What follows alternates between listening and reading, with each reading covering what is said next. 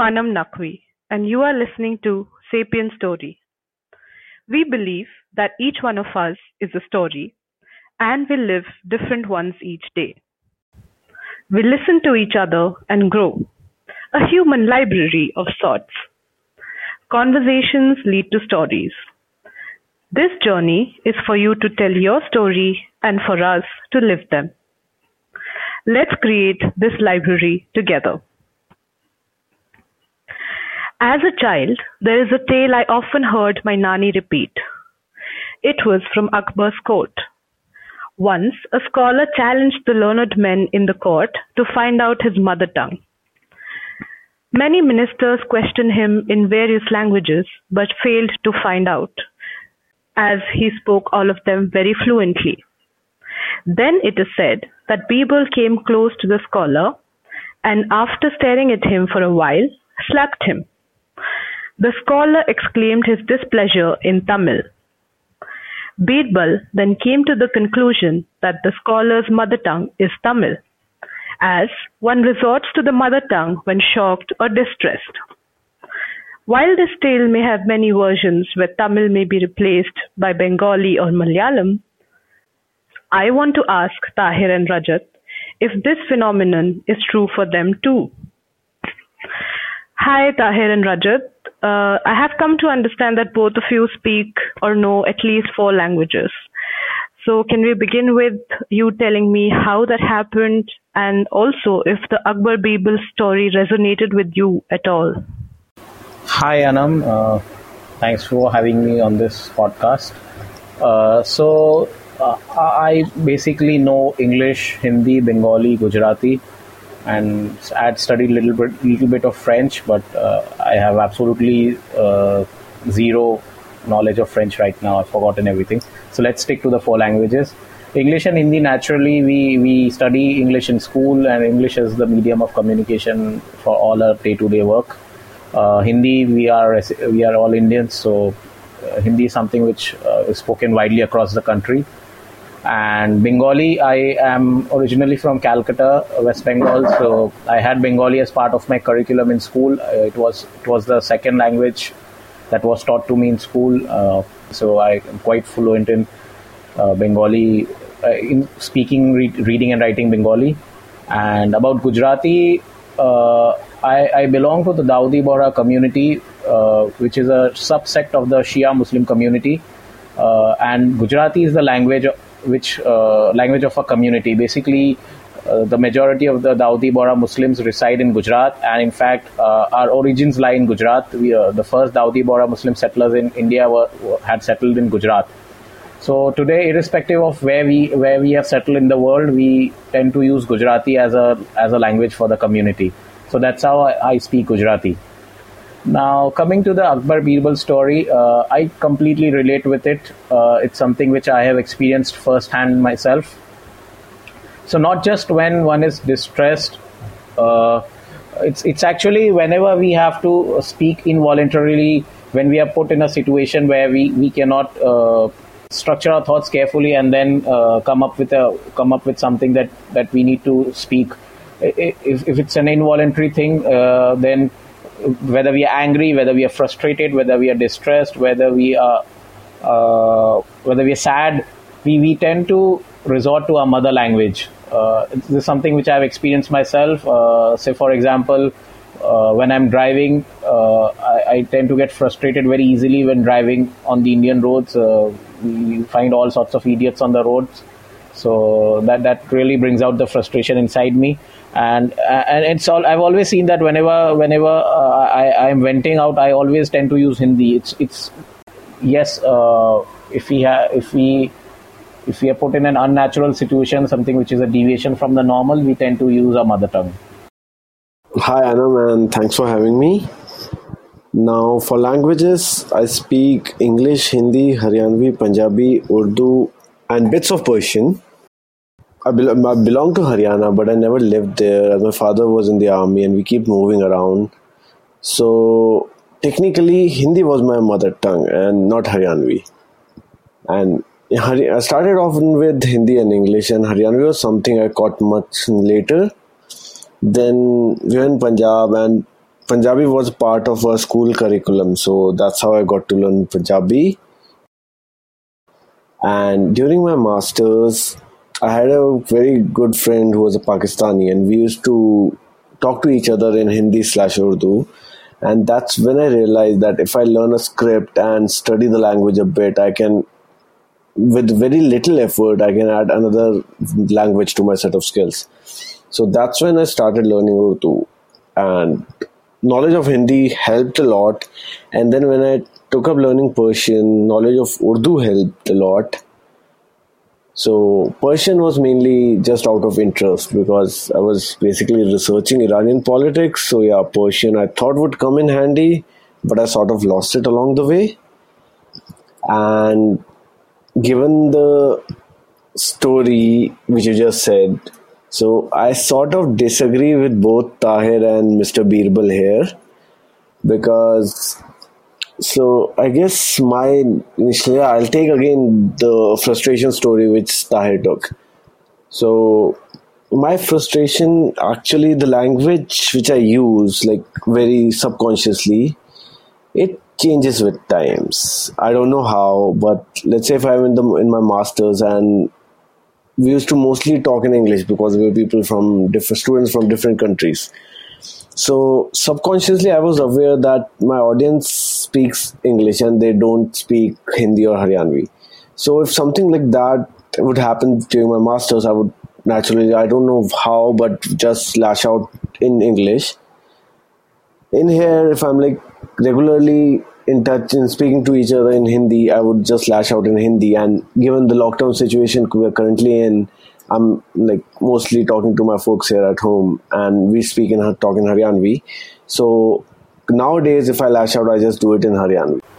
If I may jump in here, yes, Rajat, I totally agree with you. It depends a lot on the audience with whom we are with whom we are present at the moment. For example, suppose we are having this podcast in English, and if something untoward happens, and if I have to lash out, I will be doing it in English right now because we are having this conversation in English. What I meant actually was, I mean, if it's involuntary, and if it's sort of we are on our own, basically we don't have anybody around us, and then it tends to be in the mother tongue. That's sort of what I meant. That actually brings me to my second point, where I had read an essay in class 11 or 12 where non-native speakers of English and writers of English were asked if why they wrote in that particular language and not their own mother tongue, right? And the answer almost always was because I think in it. I certainly concur with this because, I mean, I think when I'm thinking alone or whenever I'm thinking about ideas, in fact about this podcast idea, I thought of it in the English language. Which is why I'm asking you, what do you think in when you're alone? So the language of your thought generally comes to you when you're alone, so where the audience may not play a role.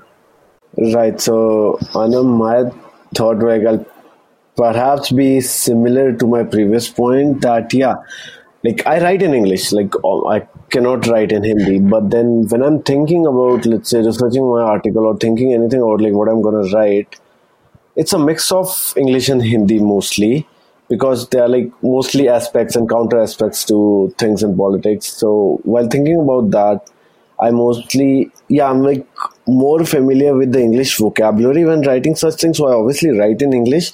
So I usually think in both English and Hindi while writing. Plus, on top of that, I have a habit of thinking out loud. Like I sort of keep blabbering stuff and talking to myself all the time. And that's when I keep switching languages. I don't know how, but depending on different circumstances, depending where I am, even like talking to myself, I keep switching languages, but it's mostly restricted to those languages I'm most comfortable in. That's English, Hindi, and Haryanvi. And at times it does touch Punjabi, but that's pretty much it. Quite interesting. Tahir, what's your say on this? I agree with Rajat. Actually, if we go back to the original point, the point that we discussed in the first question, a lot of it depends on the audience with whom we are engaging. So in this case, if I have to write something, or if I have to produce an output, it depends in which language that output is going to be.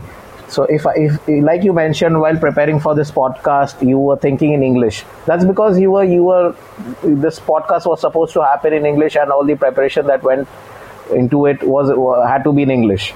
So an interesting thing that comes to my mind right now is when I was learning French, our French teacher would give us short essays to write, and we would write the essays, and they used to be very rudimentary.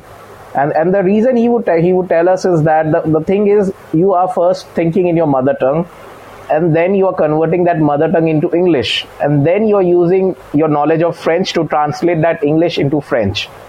So that's how the whole thinking thought process goes. I agree to what Tahir was saying in this point, because when I was learning French in class 11 and 12 as well, I would not think in French, and that's why the grammar confused me so much, because the grammar rules in French are completely different from what English is. And it was so difficult for me to sort of think like that, or even write it in that way. Even till now, I think I can only do rudimentary sentences while reading and writing, but I can recognize words, right? So it was quite difficult for me to think in it as well. Yes. So when we say that we know a language and we speak a language, I believe we can only say that when we are able to think in that language. If we have to keep resorting to translation, then like we think in one language and then restructure our thoughts in the other language, then I don't think we really have a good command over that language. Right. And do you guys think that the school environment or the school restrictions plus something at home or the culture that you were in also plays a part in this? Because I'll tell you about my school. We studied in a convent school, and we were not allowed to speak in any other language except English. Maybe that enforcement resulted in us thinking in that language. Yes, I totally agree with you on this, Anam. Restrictions, the socio-cultural environment is very important.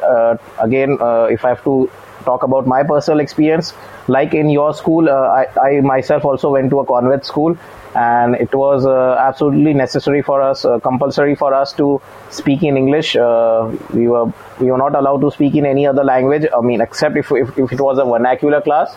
That was the only time we were allowed to speak in vernacular languages. That's how I have developed this grasp of English, and I believe this is very important. One of the main reasons I could never pick up French. I mean, despite studying French for about 2 years, I could barely converse in French. I had some knowledge about the grammar, which obviously is lost now because I did not keep in touch. But one of the main reasons why we are not able to converse in any language, even if we know the grammar, is unless we are coerced into speaking that language.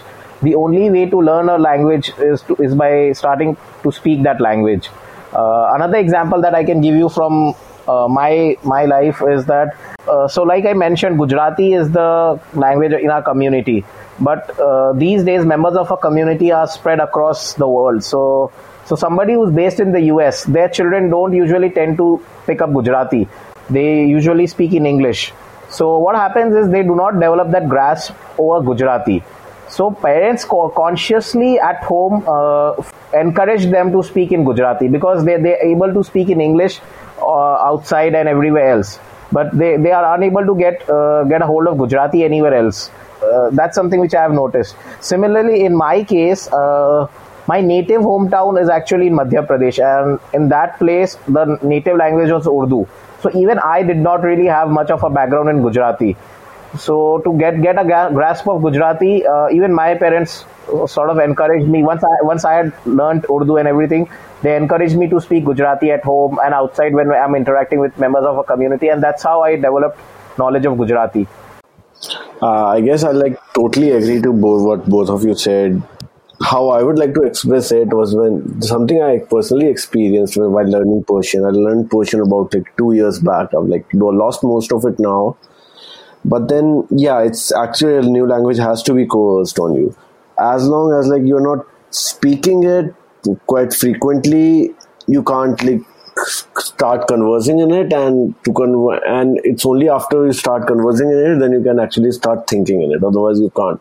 Your mind starts to get like getting lazy over time. It's like, oh, I'm like, you start doing something in Persian and then you start coming back to English or Hindi and then like try to translate, and after that it's way too much work for your brain to do. So you just like, I'll probably like leave it and pick it up sometime later, and that sometime later never comes on. There's this Indian stand-up comic who said that when he started doing engineering, he realized that he needed to learn how to speak English. And what was the best way to coerce English? It was to have his group of friends and make a rule that we'll talk to each other in English whenever we have to. The immediate next line of the joke was, we didn't talk much to each other.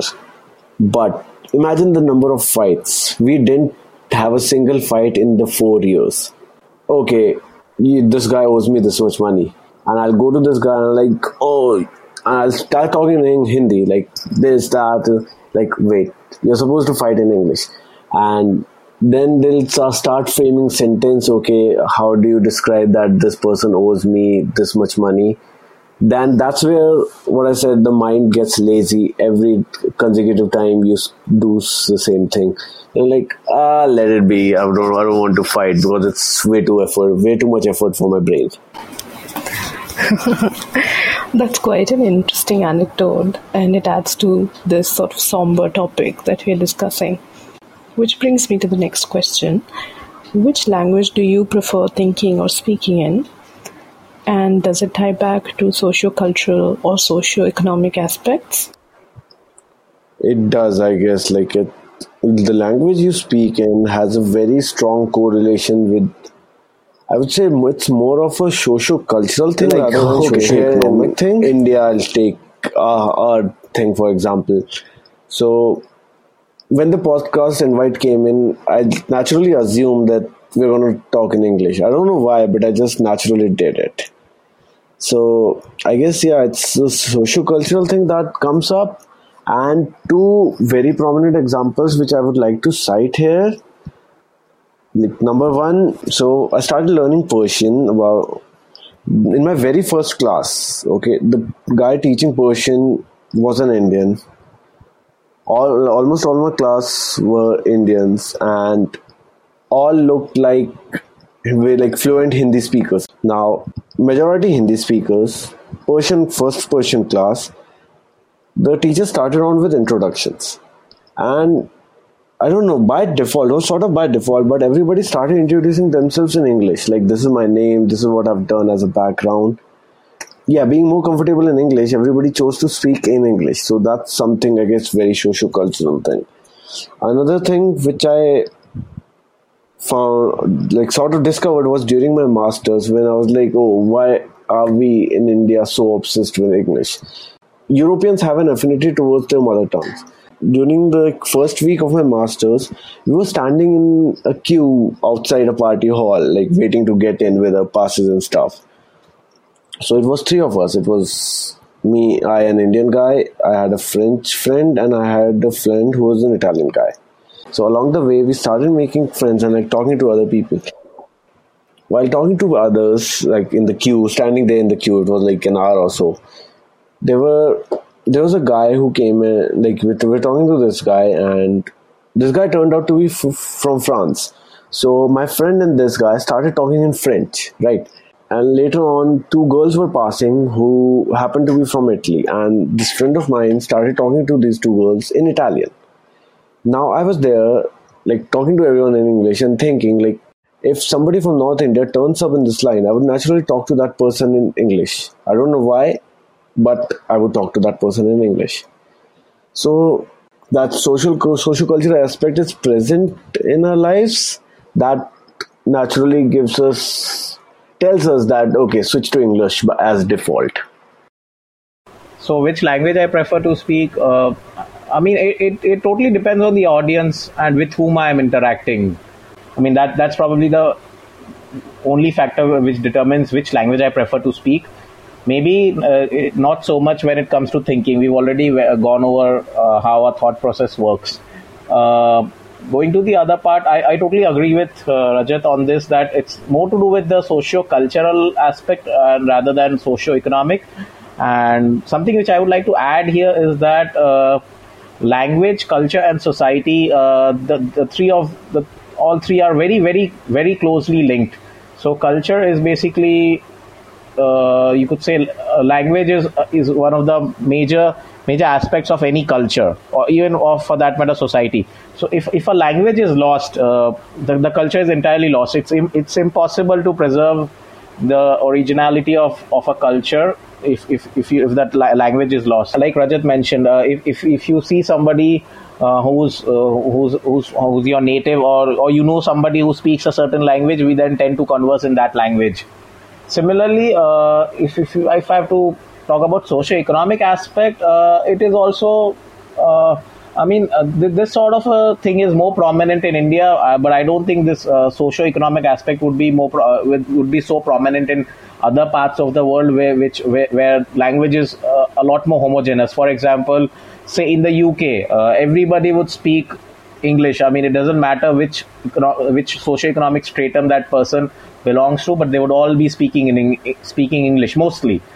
But in India, where we have, at least we supposed to have unity in diversity, 200 major languages that are spoken widely across the country.